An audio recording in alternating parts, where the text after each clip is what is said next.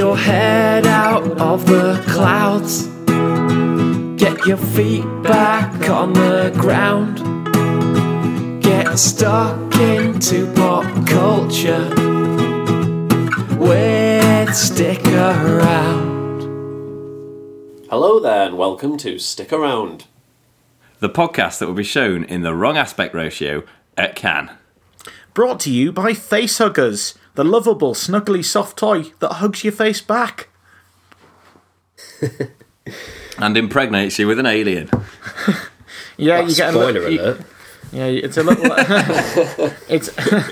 Yeah, you get a little soft toy alien that comes out of its mouth, and into the mouth of the child, which is Realistic. yeah controversial in some circles, but a bestseller in Indonesia.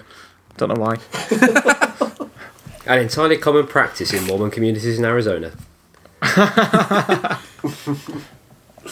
So, hello there, listeners, and welcome to Films, episode 23. I'm your host today, David Peeling, and I'm joined today by Clive Fisher. Professional bastard. What? You just got the episode. You got the episode number without umming and ahhing. It was great. Oh, yes. All right. Okay. You nailed it. Hello, Alex Wayne. Hello. And Michael Johnson. What up? So, Who's got a dog? Oh, it's not my dog, but it's downstairs' dog. So I'm in an upstairs flat, and it comes up to the door. It's called Snowy. It's a big white German Shepherd, and it just barks at the door looking for attention. It'll go white after German a while. Shepherds. You do. He's lovely. It just sort of it tied in nicely with Michael's intro. What up? Oh, nice. I liked it. Guest appearance. Snowy obviously appreciates a solid guest. Yeah, the one problem with Snowy, he's lovely, but if you wear black jeans around him, you're going to need a lint roller, put it that way. He obviously disagrees with you there. This could be interesting. Right, so guys, here we are with the first of our new hour-long films episodes. Have we been watching many films this month? I've purposefully not watched anything because I'm trying to keep it to an hour. What a pro. No, I've seen the two I'm going to be talking about, so not loads, but a few. Yeah. Things. I think I've only seen 2 new films since the last pod, or brand new ones anyway. But I'll be talking about both of them. How about you, Michael? I've seen one oldie that I'm going to talk about and one newie. That's about it. Yeah. Okay. Well, yeah, I've not seen a fat lot either since our last show, but following on in Clive's footsteps there because I'm dedicated to the craft. But how about we go straight up to the Steel City then and see what Clive's been watching? Okay, cool. Cheers, Dave. So we're going to save our big release till last. We'll be speaking about Guardians 2 as a collective, I believe. Oh, spoiler! But I'm going to start with... Jesus. You've got to keep them hanging around for something. They're not going to be hanging around for this shit. I'm going to start with Mindhorn, a film that came out this year. I've done very minimal research, but have written down a lot of notes. It stars Julian Barrett of the Mighty Boosh. I stupidly thought it was the guy off Flight of the Conchords. What's his face? Jermaine. And I was like, kept going around going, have you seen that new film with the guy from Flight of the Conchords? And everyone was like, what are you on about? I was like, have you not seen it? There's posters everywhere. Like, he's not from Flight of the Conchords. Well, I mean... Like, oh, no, he's not. You're right. I'm an idiot. I can see what you mean. I mean, they're both white males, probably in their early 40s, from cult comedy series. I mean, they all look the same to me, too. Yeah. Anyway, so it's directed by Sean Foley, stars Essie Davis, Andrea Riseborough, Harriet Walter, and obviously the guy I've mentioned, Julian Barrett. It's Mindhorn is an actor in an... Well, no, sorry. Mindhorn is a character. Julian Barrett plays the actor that plays Mindhorn in this fictional TV series Mindhorn, where he plays like a detective who has a ridiculous eye patch which can apparently see the truth. The plot is essentially, it's pretty nonsensical, but brilliantly so. There's a killer on the loose on the Isle of Man, which is where Mindhorn is filmed and where the Julian Barrett's character is from. The killer is refusing to speak. He thinks Mindhorn is real and refuses to speak to anyone except Mindhorn, which, while this is happening, Mindhorn is gone off to, I'm not sure where he is, he's tried to make a career in Hollywood, I think, and failed miserably and ended up doing adverts for orthopaedic socks and various other things. When he gets the call that they want him to go back to the Isle of Man to play Mindhorn again so that he can speak to this serial killer. The premise, I thought, that sounds pretty interesting. I like it. I like Julian Barrett, I'm a big fan of the Mighty Boosh. I like that kind of humour, so I was kind of excited to see this. I think it starts really, really well. The sort of him living this kind of he wasn't ever massive. This show wasn't huge, I don't think, or that's the impression it gives. It was pretty well known in the Isle of Man. I'm not sure how well it did otherwise, but he's got that kind of feel about him of like someone who thinks he's done big things that probably aren't that big, and now he's struggling to kind of get anything. And he's just annoyed at everyone for, he even gets kicked off the orthopaedic sock advert by someone else. So he's having a pretty rough time, and the way it kind of portrays that at the start is really funny, and there's loads of good humour. There's actually quite a lot at the start, similarities to Anchorman, particularly like in his warm-up methods. And there's a couple of things he says which are just hilarious, along the lines of the whiskey scotch stuff that Will Ferrell does in Anchorman. It's much better during the sort of low-key bits at the start. Like I've said, it kind of, after the things get a bit more filmy, so to speak, when it becomes a bit more, it feels like it has to have this sort of big set piece, then things fall apart a little bit. I thought the comedy became a bit more slapstick, and I didn't think it worked anywhere near as well. And even though obviously it's meant to be ludicrous, it wasn't so ludicrous it was funny, or at least I didn't think so. And after the sort of half-hour mark, and there was still definitely some laughs in there, but I thought some of the stuff was a bit cliche. Like there's a Dutch guy called Clive, who has a Dutch accent, and wears really short shorts, and that seems to be kind of the funny thing about him, which I didn't find all that amusing. Pancake. Maybe because he was called Clive, and I was trying to side with him, but. No, actually, it was a cock. But I was talking about this to Dave earlier. It was actually quite weird having, because I know basically no one called Clive, and I've never really heard the name said other than to me. I kept thinking someone was talking at me, and it just made me think that if you have a more common name, that must not happen. But I was just sat there every time they said Clive, it kept making me really alert. It's a strange thing to be happening throughout a film. But I wasn't really a fan of that character, and I think a lot of the other characters aren't particularly brilliant. They're all a little bit, sometimes cliche, sometimes just a bit not that funny. Whereas I think Julian Barrett is at times hilarious, definitely, but I don't think any of the other characters are particularly funny, which lets it down in the second half because the other characters come into it way more, whereas at the start it is quite heavily focused on him.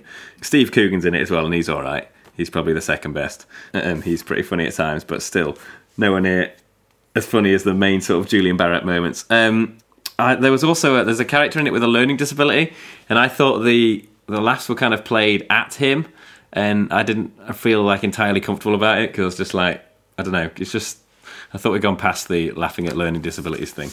I didn't think I'm not against having a learning disabilities character in a comedy, of course, but I think it could have been done way more interestingly, and I just thought it was a bit we need to have someone in this who's stupid, so we're going to make him have learning disabilities. Was it? Sorry to butt in, but I've always thought that when you get a comedy with a character like that in, you've got to make sure the humour's punching up, not at that character. Would you say the film was punching downward?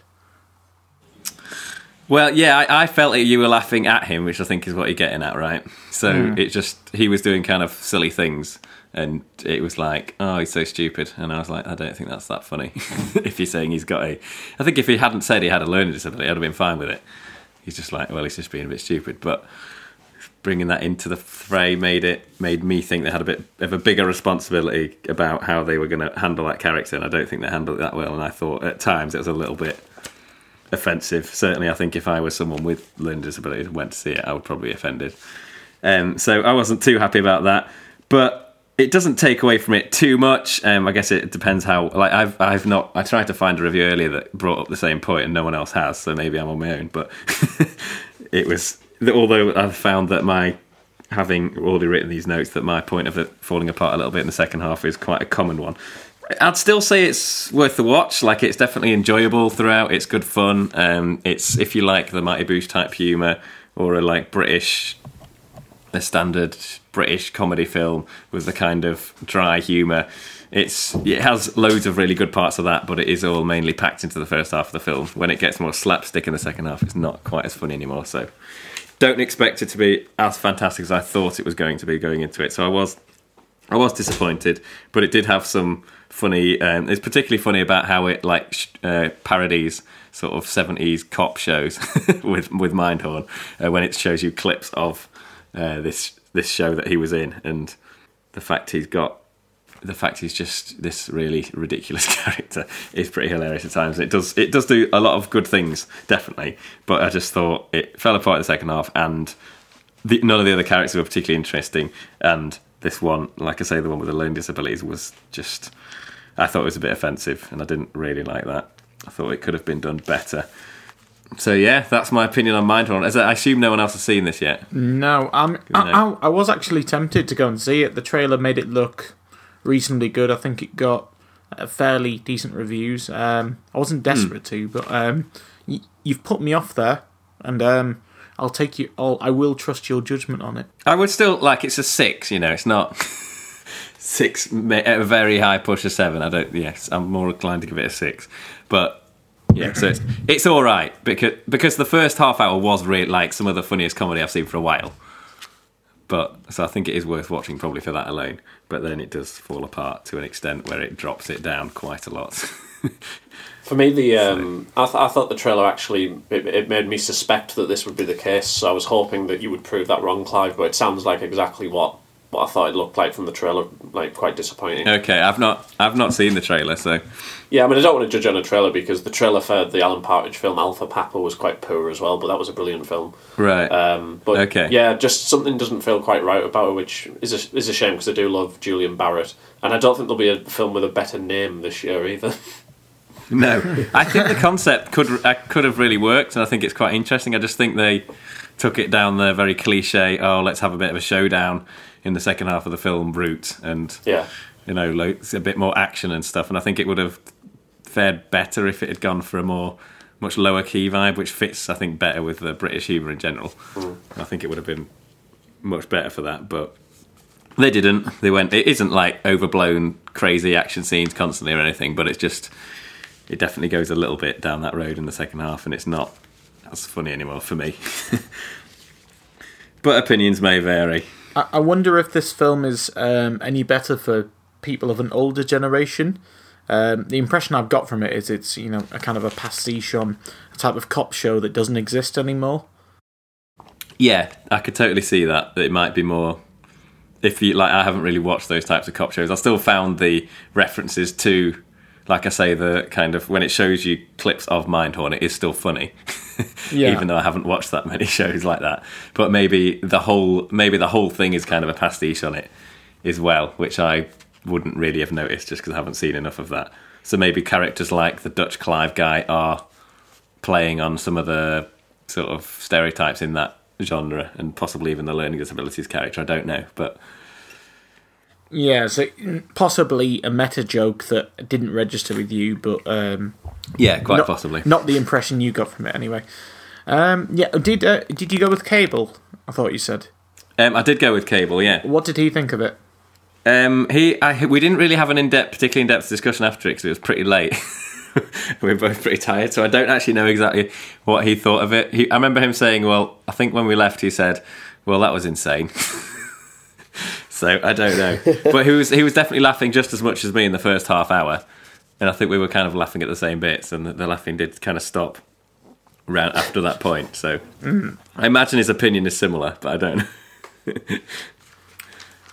Oh, well, I was slightly disappointed by the review in the sense that I was hoping for a bit more along the lines of Michael there, particularly because I'd recently heard an episode of the Adam Buxton podcast. I don't know if any of you guys listened to it. One with Julian Barrett, who is the writer, creator, and the star of Mindhorn, and he talks a lot about the kind of creative process of making a film like this. And it was the first time that he's done it, and it was quite an interesting interview for that. Particularly because they're obviously quite good friends, Adam Buxton and him as well. And also there in the conversation is Garth Jennings, who is the director of Sing and a few other things as well. It's quite an interesting episode of the podcast. So if you're half interested in the film, I definitely recommend checking out that podcast, Adam Buxton with Garth, with Julian Barrett. Anyway, thank you very much for that, Clive. Interesting to hear about Mindhorn there. So let's move now to Alex Wayne. What have you got for us today? Okay, well, I've got probably the other big release that we haven't mentioned, Alien Covenant. If you don't know, it's the sequel to 2012 film Prometheus. I believe the sixth film in the Alien saga. Directed by Ridley Scott, who incidentally is from South Shields, where I'm coming from, but grew up in Stockton. Nice little link between my two places there. Starring Michael Fassbender, Catherine Waterston, Billy Crudup, I don't know how you say that, Danny McBride, among others. It tells the story of a group of colonists who are setting out to colonise a new planet. After an accident, they stumble upon another planet they weren't planning to go to, which houses David, the android from Prometheus, who seemingly lives alone. Obviously, things go tits up very quickly, and some aliens get involved. I'm not going to say any more. I mean, you could have guessed that plot just from seeing. Well, you could have guessed that plot having not seen anything about this film. I mean, that's literally the strap line that could be on any one of the posters, couldn't it? It's like, things go tits up and there are aliens. Yeah, essentially, yeah. It's a weird one, this. I quite liked it. I would say it's an improvement upon Prometheus, certainly. I thought narratively it made a lot more sense, and it didn't fuck about with the audience. You know, a lot of people were disappointed from Prometheus that it didn't really have any aliens in it. This one certainly does, and it has the Xenomorph in it, the classic alien. It's a spoiler, but only a minor one. It feels like if you were looking at this film, if it was an album, say by, I don't know, say Metallica were bringing out a new album now, but it was just a greatest hits album, yeah, you'd enjoy it. It's got some classics in it, but there's nothing particularly original about it. It feels like actually more than a greatest hits album. It feels like a big tour, like a Rolling Stones tour nowadays, just playing the hits. You know, people are happy, but they're not getting anything necessarily new or innovative. I would say Ridley Scott directs this with, you know, typical sort of competence, I would say, rather than flair. Michael Fassbender is very good in this. He plays two roles, actually. One of the android, David, who we've mentioned, and one called Walter. And Catherine Waterston is very good as well, doing her best Ripley impression. So, yeah, I wouldn't even say I was disappointed by this, because while I didn't mind Prometheus, I didn't have a huge amount of enthusiasm going into this. So, it was fun, but very unchallenging and perhaps unambitious. I know Michael went with me. Michael, what were your thoughts? I enjoyed it. I thought it was a pretty solid 7 out of 10, more or less, for me. I'm not going to pretend it was anything more than that, but I didn't expect it to be, really, either. At first, during the first stages of the film, I was concerned that it would be another Prometheus, where nothing happens, really. I mean, not literally, but quite dull on the whole. But this was actually a big improvement storyline-wise as it developed, I thought. I thought Fassbender was brilliant, and that Ridley Scott's really fortunate to have him on board in this franchise at the moment. I think he's really carrying it up to a great extent. And the character of David is really develops into a fascinating one in this particular film, and is basically the character around which all of the key themes of the films as they're progressing are explored. And I think that was the most interesting thing about it for me. You know, it wasn't about the thrills or the supposed scares or anything like that. The most thrilling and scary aspects of it were probably the more philosophical, scientific themes that were being developed. So I wouldn't say that it was had a lot of heavy substance to it, but that was what I enjoyed the most about it, and I thought it was structured in a pretty satisfying way as well. But I would say Fassbender is the main appeal of it for me. Yeah, I mean, one of the problems, as I said, it sounds like I'm being down on this. I largely agree with you. I think it's probably a 7 out of 10 film. But one of the problems I have in it is that often David, one of Fassbender's characters, is a bigger threat than the alien, or so it appears anyway. I would have liked to have had maybe the alien's done well in this film naturally, but I think possibly it's sold short a little bit on its threat. As I said, I'm not really disappointed. It's solid. It's good. If you like Alien films, or if you like, at least the first two, you probably will get a lot from this. And certainly, I'd go and see another one in the series. But it's not. This is no evolution or revolution. It's just a continuation. Yeah, I mean that's true. Yeah, but I would definitely go and see the follow-up film when it comes out, whenever that is. Yeah, and I think part of the reason for what you're saying there about comparing David and the aliens is that once you start getting this heavily into CGI, you're never going to be able to replicate like the original Alien. It's too unique, and the way that sort of the film's created now, I think saps a certain something from it, which is part of the reason these films are never going to reach that sort of height. But yeah, that's just how I would assess it. Yeah, I mean, I would also say that perhaps it's not really beneficial to this kind of film to know as much as we do now about the kind of the backstory. I think sometimes knowing a backstory is fascinating, but sometimes I think the threat of the alien, the fact that it's just this creature, like say we see it in the first film, we don't know much about it. I think that makes it a lot scarier. Not that it's a direct comparison, but when I think about Firefly and Serenity, I don't think you've seen them, Michael, but I know Clive has. There's creatures in them called Reavers, who are described horrifically as these savages who skin alive and rape their victims, and they're described with such fear. But when you eventually see them in the film, I wouldn't say they were disappointing. They can't live up to the imagination, so I think the alien is a more frightening creature when you see less of it. Obviously, you have to see some of it at some time. And isn't it the same in any horror film, though? Like, I think we've discussed quite a lot in the past. Yeah. It's just, you look at something like, obviously a film that I discussed on the podcast, The Blair Witch Project, where you never see anything. And that's what makes it so terrifying. Yeah, I mean, obviously, the art styling, the Geiger art styling is incredible still. But as I said, I think the less we see of it, especially in fluid motion, the better. Yeah, I'd agree. Yeah.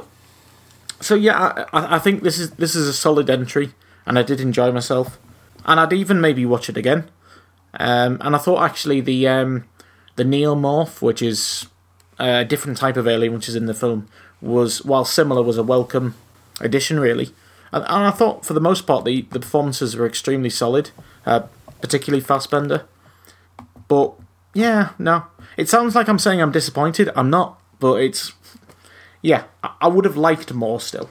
It's among very good company, isn't it? I mean, Alien and Aliens are two of my favourite films. But I think Aliens, the thing it did is it was very different to the first film, wasn't it? It went for it showed loads of aliens, but it was because it wasn't really going for the horror vibe. It was going more for the action, 80s action, which it did really, really well. But if we're trying to go back to doing the horror thing, it's always going to be very difficult, because I agree with Michael. I think the way film is now is very different to how it was then, and I think it's very difficult to recapture that atmosphere of how it was done back then without it. I don't know. Yeah, A, there's no point because it's already been done. Yeah. But B, it's just difficult to. You have to do something a little bit different with it, and I agree with you, Al, as well. That the longer it's been around, the less mysterious this creature is, and the more that's always going to take a bit of something away from it. So I guess it's difficult to think what direction to take it in, isn't it?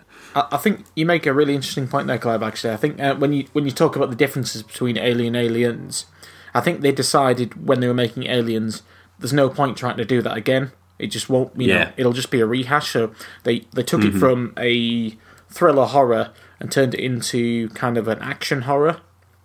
Yeah. Or maybe even not horror at all, an action thriller.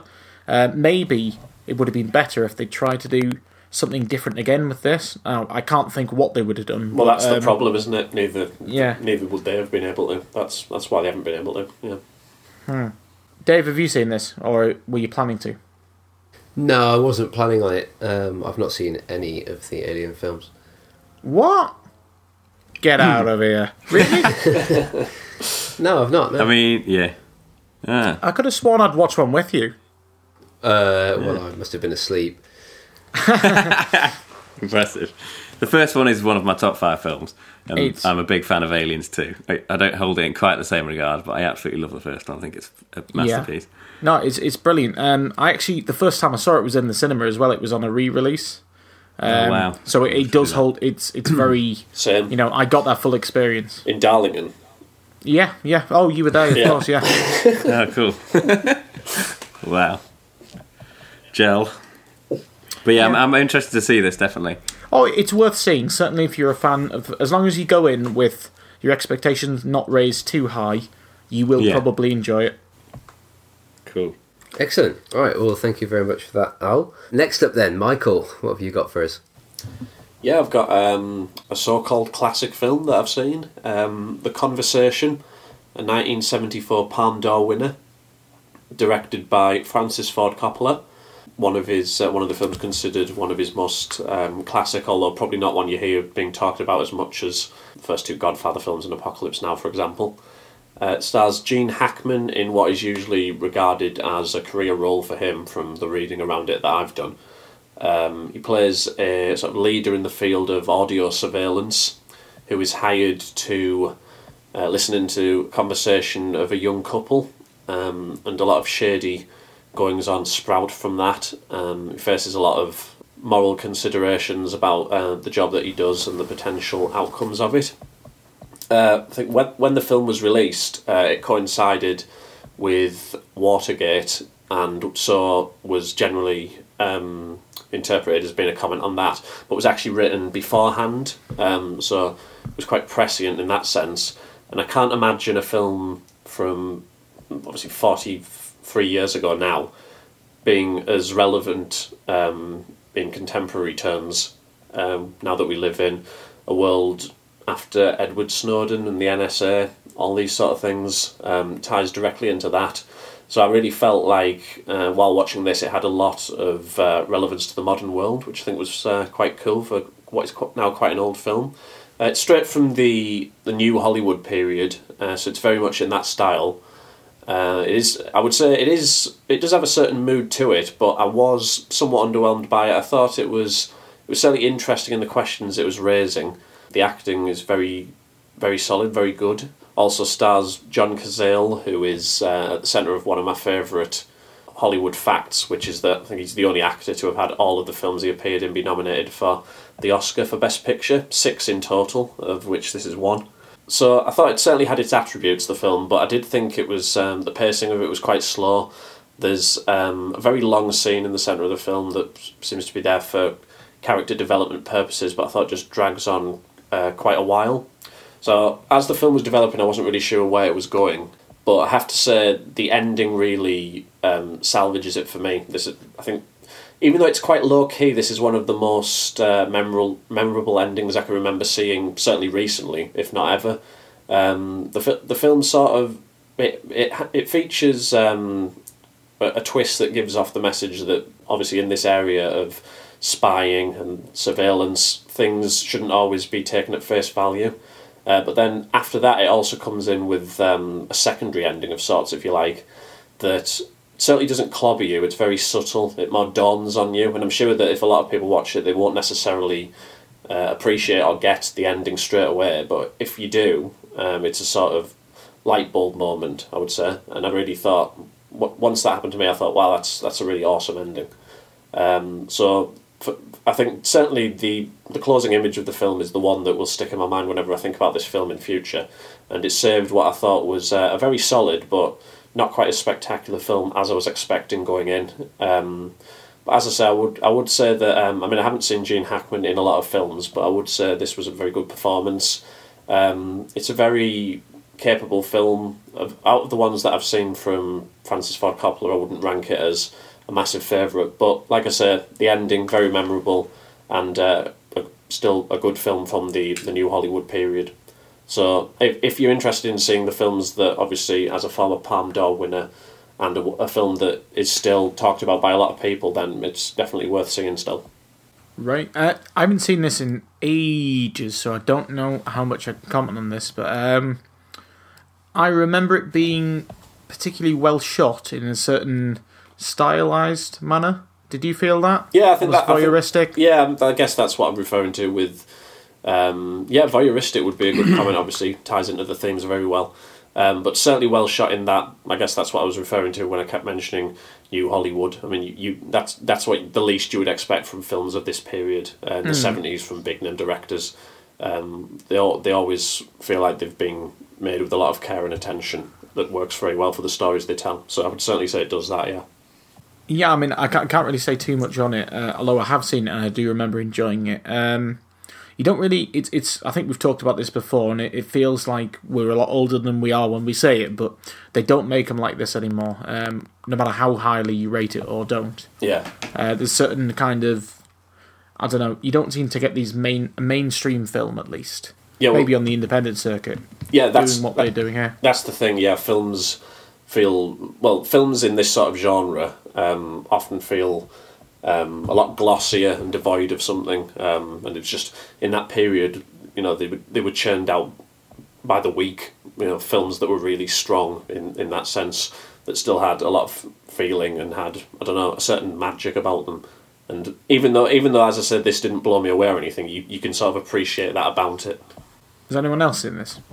Clive? I haven't. No, it sounds interesting, but I've not even heard of it. It reminded me some of the stuff you're talking about. Reminded me of The Lives of Others, which is an excellent film. Yeah, that's certainly one that comes to mind when you watch it, yeah. Right, okay. Yeah. Which is a film I love, but... The Lives of Others is better, I think. Oh, The Lives of Others is... Lives of Others is one of my favourites, same, yeah. It's a spectacular film. So yeah, I'd rank it above this, but thematically, yeah, definite tie-ins. Okay, cool. But yeah, I'd be definitely interested in watching this, it sounds... intriguing. Yeah, it's worth a watch. Like I say, if you appreciate the ending as much as me, then definitely, yeah. I do like a good ending because it's not that common. This one's clever. That's what it's really well built up, and then it comes off really well. So that's what I like about it. Yeah, did you notice a very small cameo from Harrison Ford? Yeah, well, it's not. I mean, it's not really a cameo, is it? It's clear. Wow. You know, it's Harrison Ford, but it's a minor role for what people would consider for Harrison Ford. And it's still a good. It's a good few years after American Graffiti, which was the oldest film I'd seen him in, and now this is a few years later. So yeah, well, it's like when he sneaks into Apocalypse Now for about a minute. Right? Yeah. Well, that's more of a cameo. Yeah. Speaking of Gene Hackman, like you, I haven't really seen him too much, but his standout role for me is still as Lex Luthor in the Superman films. All right. Yeah. Last of a kind of a dying type of supervillain, all campery and narcissism. In a way, I'd like to see that come back, but yeah, no, I love the old Superman films. Dave, have you? I take it you haven't seen The Conversation. No, I've not. No. Are you? I know you weren't big on The Godfather. Are you a fan of Apocalypse Now? What do you mean I'm not a fan of The Godfather? Where are you getting this from? I believe I could have don't like sworn The you. Godfather. You're confusing him with me. Alien. What on earth? Fake news. You bought me as a present an oil painting of a scene from The Godfather. Do you remember that? Because of how much I enjoyed watching it when I watched it with you. What? Yes. No. Yes. No. Yes. Yes. This is absolutely. fake news. This must be fake news. No, I have. You bought me like an 8x12" painting of The Godfather receiving the Undertaker at the start of The Godfather. What did you do with it? Well, I've still got it somewhere. I had it up in my room every year that we lived together. When we lived together in Halls, it's somewhere in the house. Well, I'll have to dig it out and take a photo of it and post Yeah. it to the stick around, because this is. You're gonna have to. It's nice to know how much it meant to you. Yeah, you found it in a charity shop. I remember all this distinctly. Yeah. One of us. I don't remember this picture, but I do remember I had you down as a fan of it, Dave. So Yeah, for sure. Obviously, I've remembered. I'll tell you what. One of us is going prematurely senile. I hope it's you. No offense. Thanks, Al. Well, on that bombshell, let's move to our next movie, and it's my turn to do a review, and we're down to the MCU with GOTG 2. I've been sat on that far. That's Acronym right. City, baby. So I'm talking today about Guardians of the Galaxy Volume 2. Came out in earlier this month and is the sequel to Guardians of the Galaxy, and this time it follows the gang as they kind of try to explore Peter Quill's or Star-Lord's family, his family history. The film directed by James Gunn and stars all the same main characters as from the last movie. Yeah, Peter Quill back, Gamora, Drax, Rocket, and the return of Groot as Baby Groot. The film follows much the same kind of style as the first one, with underpinned by a vintage soundtrack, lots of cartoonish action, and never taking itself very seriously, with lots of wisecracking. If you've seen the first one, there isn't really too much more to add than that. If you enjoyed the first one, and I know an awful lot of people did, then you'll definitely like this one. It follows much the same footprint as the first, and if for my money, if it suffers in any way, it's that it struggled to be more original than the first one was, which isn't necessarily a detriment to this movie, but more a compliment to the first one in the way that it kind of blew the cobwebs off the Marvel cinematic universe. I think that everyone here, I think I'm right in saying, has seen it, so I invite views from everyone else. Yeah, so largely agree with you there. I saw it this morning actually, and this early afternoon. Yeah, largely enjoyed it. Now it's interesting you say it the original blew the cobwebs off the Marvel Cinematic Universe, and I agree. I thought it was, to an extent, it was derivative of films like Star Wars, but it certainly had its own fresh take on Marvel. It was funny, it was different. This one is more of the same, and I think in that sense it suffers because it isn't as original and it isn't as surprising. Yeah. And perhaps I would say that the stakes are a little bit too high again. This is not just a criticism of Guardians of the Galaxy 2, but in terms of general Marvel films, I just wish sometimes the story was a little bit more low-key. It's not always the complete end of a planet or the end of a galaxy. Well, isn't low key in the Thor movies? Oh, Well, get out. So yeah, I'm a little bit sick of this. We must stop this. we need more Loki.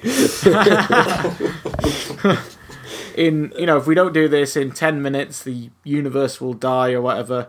And I would rather see a film about the Guardians of the Galaxy doing some shady deals, stealing from people, being a little bit more ragtag. But that said, I did really enjoy this.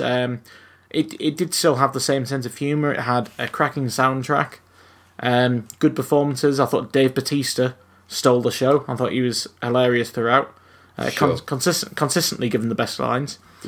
Chris Pratt just as charming as ever, and the action scenes always maintained an element of fun, if not a sense of threat, which is pretty much true of all Marvel films, to be fair.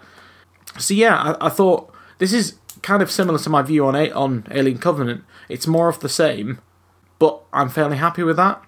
It's it's a Big Mac. It's you know what you're gonna get, but perhaps the first one is stronger because of its surprise factor. But yeah, largely I agreed. I thought it was good. So, Clive, I think you've seen this as well, haven't you? I have, yeah. I really enjoyed it as well. I definitely agree with you and Al, who both brought up the point of it was always going to struggle because it couldn't be as sort of surprising as the first because people now know what to expect. I think if this one had come first, people would be saying this is the better one. Yeah. And the other one was the same thing. So it's always going to be difficult. But I really liked it. Things that people haven't mentioned, I was a big fan of I really liked the main planet. I really liked the colours and stuff in it. I thought it was a really beautiful planet. And Yeah, good I art. really liked the kind of design of it. I thought that was more memorable than a lot of the stuff in the first film in terms of the like scenery and stuff. I thought the bad guy was way better than in the first film. I thought that was the main weakness in the first film. I thought in this, even though he still had flaws, it was more interesting for definite. It's more. I think it's notable that this one was way more CGI heavy, or at least I thought so. So it lost a little bit of the physicality of the first one. I thought the first one had a bit more felt a bit more Star Warsy because it felt a bit more physical, whereas this one went a little bit CGI heavy. Although I don't think normally I'd hate that, but I think in this instance it did work. And like I've said with the planet, I think the things that they did with the CGI were really stunning and looked really cool, and it was great to see on the big screen in the cinema. And yeah, I just really enjoyed it again. I thought it was really funny. I thought Bautista's sort of laugh thing grew a little bit old towards the end, but I think to be on my own on that. But other than that, I didn't really have any major issues with it, and I just really enjoyed it all the way through. Yeah, and my opinion of it was higher than other people's, I thought, coming out, but it seems like we're all in the same boat, actually, and I think maybe there are low reviews are just simply because people are like, oh, it's more of the same. Not that it has been badly reviewed, it just hasn't lived up to the first, but I think, like we've explained, we probably know the reason why. It's not because it's any worse, it's just less surprising now. I think the big question I've got coming out of this is how much did Vin Diesel get paid for one line going through a synthesizer? Yeah. I mean, you could have literally got any one of us to play that role. Yeah, it is odd, isn't it? I mean, it was odd enough in the first one. I'm not sure. Yeah. I'm not sure we'd be wooden enough. Whoa. I mean, really, they're just paying to have Vin Diesel's name attached to this on the basis. I've always thought it was so odd. Yeah. For a long time, I thought that Dave Bautista was Vin Diesel. That's how much I knew that Vin Diesel was in it, but didn't know who he was. I think one other thing that I would take away from this one was I found that the storyline became just a little bit more convoluted than necessary. So kind of building on what Al said about everything's got to build up to a final climax that is life-changing, universe-threatening. The last kind of 20 minutes were a bit mangled. I didn't really get what was going on for a lot of it. The kind of the climatic action sequence in a way that I didn't struggle with in the first one, and there was more of an emotional tie to in the first one, I thought, than in this one. But it's seriously good fun, great entertainment. Building on what you said, Al, about how you'd like to see a ragtag and a film of the Guardians where they were just kind of ragtag playing around in space. How excellent would it be to see Volume 3 directed by Joss Whedon? Yeah, that would be perfect. Yeah, I think the problem is I don't think Marvel would let him do what he wanted to do. No. If he was given creative freedom to maybe treat it like Firefly. Well, I was going to say it would work as a series, probably. Yeah. If it was going to be a ragtag thing, but obviously the budget's probably too big for that. Who knows? Yeah, I mean, I just don't need another kind of computer game plot where, if they don't stop this, everything ends, and the only way to stop it is by getting to the center of something and blowing it up. I mean, I definitely tired of that in Marvel movies. I think the reason it doesn't bother me as much in this is because it takes itself way less seriously. So I'm like, oh yeah, it's all right. But I agree. I think it would be more interesting. It's got really strong characters, which is why they get away with it, and they're funny. It's a really good script. It's it's smart. It's funny. It doesn't take itself very seriously. I mean, I really had a lot of fun with it. But as I said, like you said, Clive, I think probably it would almost suit a TV show better. But that's never going to happen, so what's the point? Yeah. I did actually think. I did think Kurt Russell was good in this. Actually, I thought he was well cast. Yeah, agreed, definitely. And Michael Rooker as well. Continue to be good. I always struggle to remember his name. I was just making sure I had that down there. Which one's Michael Rooker? He is guy who whistles Yondu. Whistles with the arrow that flies around. I think he's good. Yeah, I mean he's in The Walking Dead and he plays a very similar character, but he plays that character very well. And he was in this one more likable, which I think he plays that quite well as well. Anyway, I thought he was great. I'm a big fan of his actually. Yeah, and I do like the kind of weird arrow thing that he's got. I mean, it's quite cool. I mean, it's a little bit of a spoiler, but I was a tiny bit disappointed that this didn't, knowing that they will be linking up with characters from the Avengers in Infinity Wars. I was a little bit disappointed there wasn't even a slight link in there. Okay. Especially in the one of the 5 after credit bits, which ran on forever. Well, you say that, but isn't the link Zoe Saldana's character and Karen Gillan's? Yeah, you mean Thanos? Yes, that's it. Yeah. Well, I suppose the link's there, but I would have. I don't know. I would have liked to have seen maybe Thor show up at some point. It feels like Thor could exist in that part of the universe. Yeah. But then again, maybe that will happen in Thor Ragnarok, which actually looks really good. Interessant. Another quick point. I thought the ending was really stunning, like visually and the music, and I think it had kind of a good emotional punch to the ending. Just thought I'd mention. I thought it ended on a... I was the same as you, Alice. In the last 20 minutes, I was a little bit like, it's this end of the world thing again. And then the ending brought it back for me. I thought it was a really strong finish, anyway. Yeah, you do believe in the characters, and you do believe in their connection. It doesn't seem artificial. But yeah. I mean, how do you think the sound... More importantly, how do you think the soundtrack compares to the first one? It was more unknown stuff, wasn't it? But... Go on, Dave, sorry. Well, I was going to say, I was incredibly disappointed to have heard on 2 separate occasions Fleetwood Mac's The Chain, and yet somehow have finished a movie without once hearing the guitar solo. I didn't even know. I mean, there's barely even a song around the guitar solo. I don't even know how you can cut it out. And still end up with a song. I don't know. It doesn't make any sense to me. I did feel they had the best bit of the song in the film. Controversial opinion. That's a Josh controversial opinion, that is.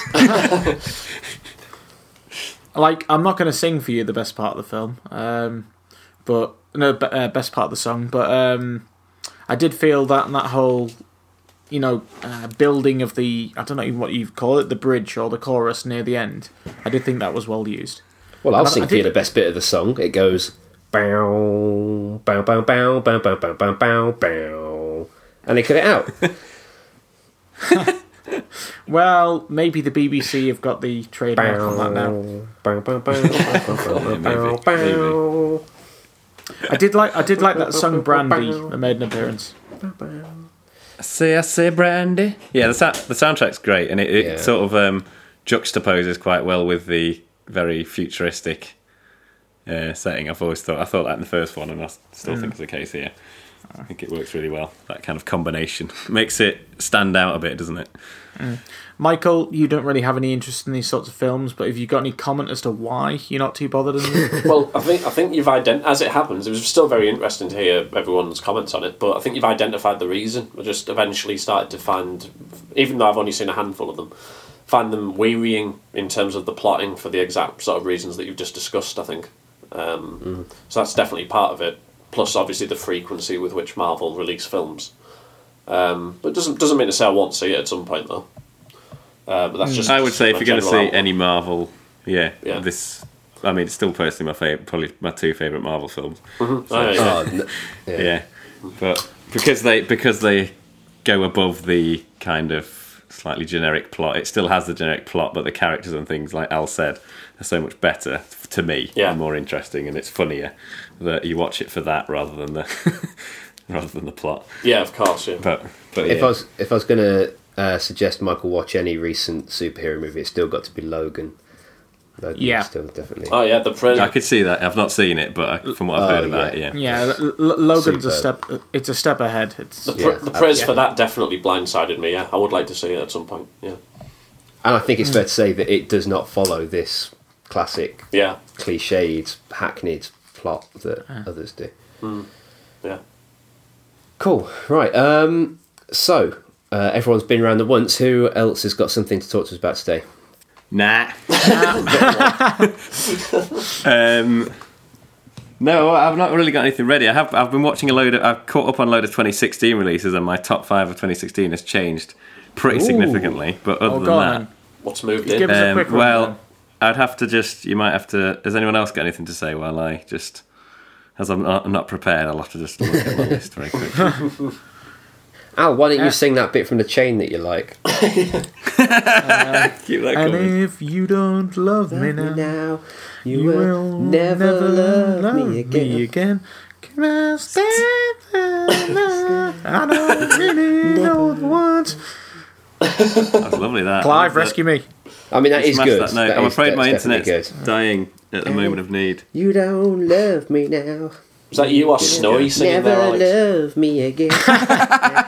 Still Good boy, good boy. You sound like a dog. Break the chain. Offensive. 2 seconds. Oh, I do have news from the Galleon, by the way. Oh yeah, hit us with some We've got Galleon news. we've got our first letter in a bottle. Cease and desist from Squarespace. Apparently, a few shows back, we pretended we were being sponsored by them, and they've told us to come back when we've got over 1 million listeners. I told them we did, so we'll see. Watch this space. Right. Yeah. Also, Clive. Sorry. Yeah. Clive, you've got to remember to put the toilet bucket over the side when you're done. That was not on. That was not on. Sorry, I do have smelly poo. I'll remember that next time. I'm just not used to it. I'm used to the luxuries of flushing toilet mechanism. Not the same. We're not Not in the same Zurich on the now. Galleon. We're not in Zurich now. Also, I found I'm pooing much more regularly on the Galleon. Yeah. We're on. More we're of an off- Alex Wayne schedule. We're off the coast of Somalia now. We're not in Zurich. All right. Are we going to bump into some pirates? No, well, they're going to bump into us. And we're going to. We're going to fuck them up. Yeah, they're going to try and steal our stuff. We're going to steal some TV and films using BitTorrent. Anyway, I found the list. Okay. The two that entered onto it, which I watched in my sort of a half-term film binge of catching up, were American Honey, which is now my number 5. Has anyone else seen this? No, wanted to, but it wasn't on anywhere near me, so I haven't seen it yet. Like, I'm hoping it's going to turn up on Netflix or something like that soon. Oh, cool. Well, I really enjoyed it. It's like a film about this girl who joins a sort of... She's just goes on the road with like a bunch of weird guys who make money for... weird guys and girls who make money for kind of trying to sign people up to some weird stuff and leafleting and, stuff like that. And yeah, I just thought it was a really kind of good... It's quite long, but it's kind of follows this. It's really realistic. You feel like you're with this crew as they're sort of travelling around, and I thought it was really, really good. And Shia LaBeouf really surprised me in it. I thought he was excellent. The other one is Son of Saul, which I know you've reviewed, Al, and I think, Michael, you've seen it as well, right? Yeah, immense film. Yeah. That's Yeah, now my incredible. number 2, behind Fire at Sea, because I just thought it was absolutely fantastic. I agree with everything you said. It has a very claustrophobic feel, but I think it's in my opinion, it's the best, sort of concentration camp film. Not that I've seen loads of those. For me, because I think it is the idea of it just being like over the shoulder and just what he can see is so genius because of exactly the set of things that we just mentioned earlier about Alien. Although it's this isn't sci-fi, this is bloody real, but the things are worse when you don't see them somehow, and it feels more. I don't know. It just had this incredible atmosphere throughout, and I thought it was a really, really incredible film that everyone should see. Yeah. So it's fantastic. Yeah, those are the two that I think I'd mention. Cool. I have not really seen anything else new recently other than that. I did, however, rewatch Rogue One. Still really good. Now I can't watch that scene near the end without thinking of... Is it Covent Garden Station, Dave? tube station you mentioned? I keep seeing it as a tube station now. Anyway, you mentioned you went through there. It was near the end of the film. I don't remember. Anyway, it was I filmed vaguely remember this. It but was yeah. it was filmed at a tube station you went through. I'm thinking it's you who's going senile, not me. I don't remember this painting. The painting definitely happened. Wow. It's all that Just because I was London looking at my smog. phone just then, rather than listening to what you were saying, so I didn't catch what film you were talking about, so I didn't know what tube station you were talking about, doesn't mean that I didn't get an oil painting from you 10 years ago. Oh dear. Oh, Canary Wharf. Oh, Canary Wharf, is it? There we go. Knew yeah. it began with the C. Or Canada Water, but I always get those two mixed up. Certainly not Covent Garden. Began with a C. London Anyway, is one of the I stats. think Rogue One seems to be getting quite a lot of since it's come out on, DVD, Blu-ray, high seas for us. Well, I do actually own the Blu-ray. I'm Same. not entirely an illegal human being. Seems to be getting quite a lot more praise than it was when it first came out. I've noticed. I don't know if it's just on my Twitter feed, but people a lot of Star Wars fans seem to be saying it's their second favourite behind Empire Strikes Back, and I've heard lots of things like that said. So it seems to be gaining a bit more praise than it perhaps was when it first came out, which is cool. I think it is really, really good. I like it how it's a bit darker and how it feels a little bit different to a mainline Star Wars film. But I thought it was really, really good.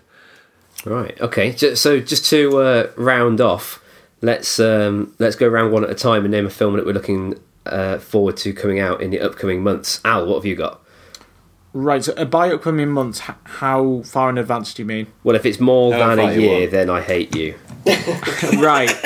Okay, well, probably the big one that I'm looking forward to is Dunkirk. Correct. Which comes out, Michael. in July. Well, he stole my only answer there, so thanks. Correct. Clive.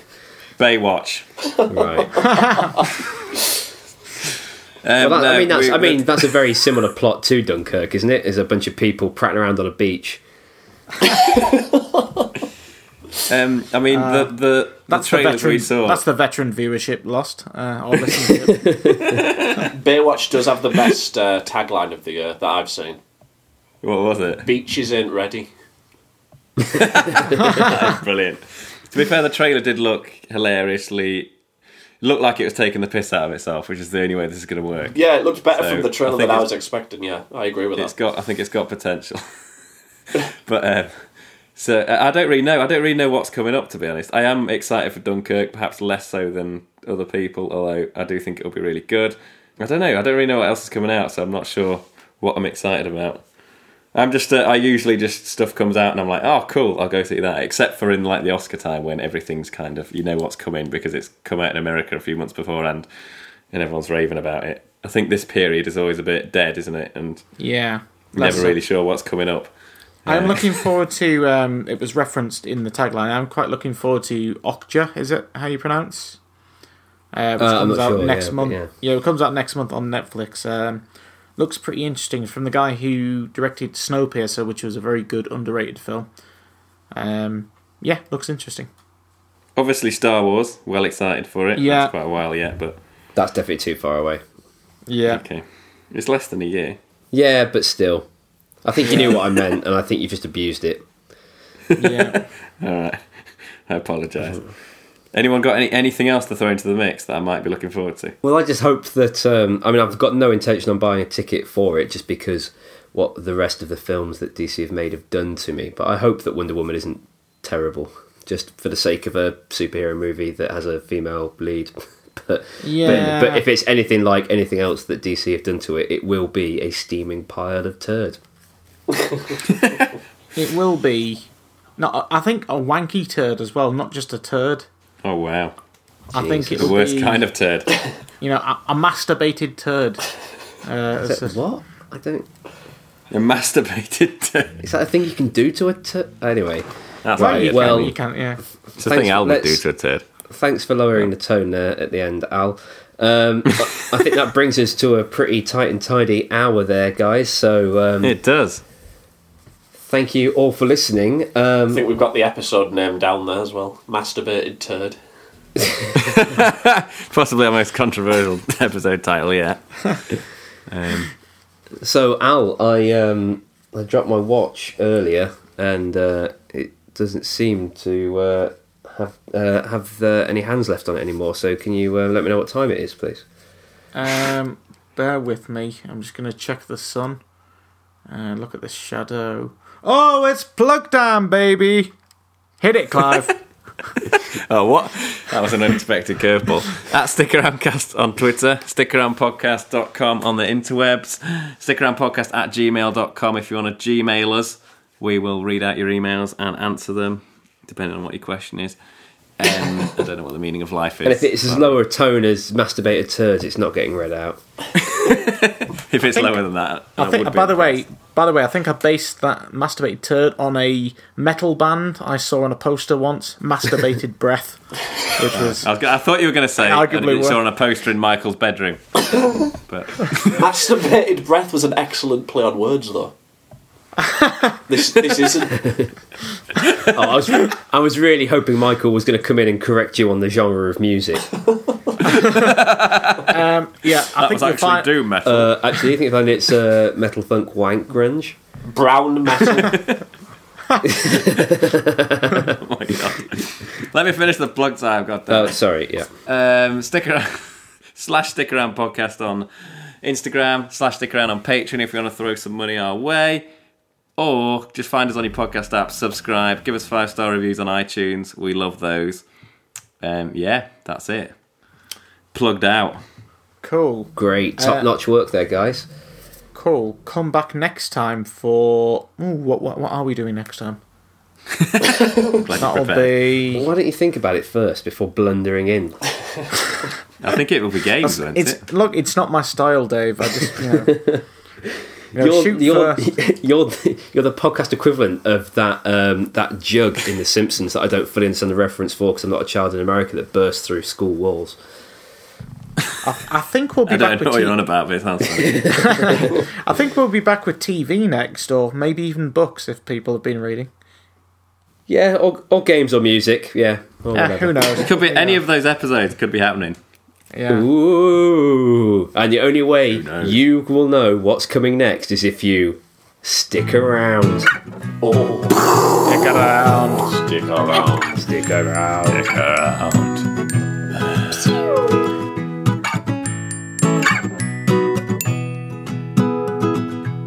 Thank you all for listening.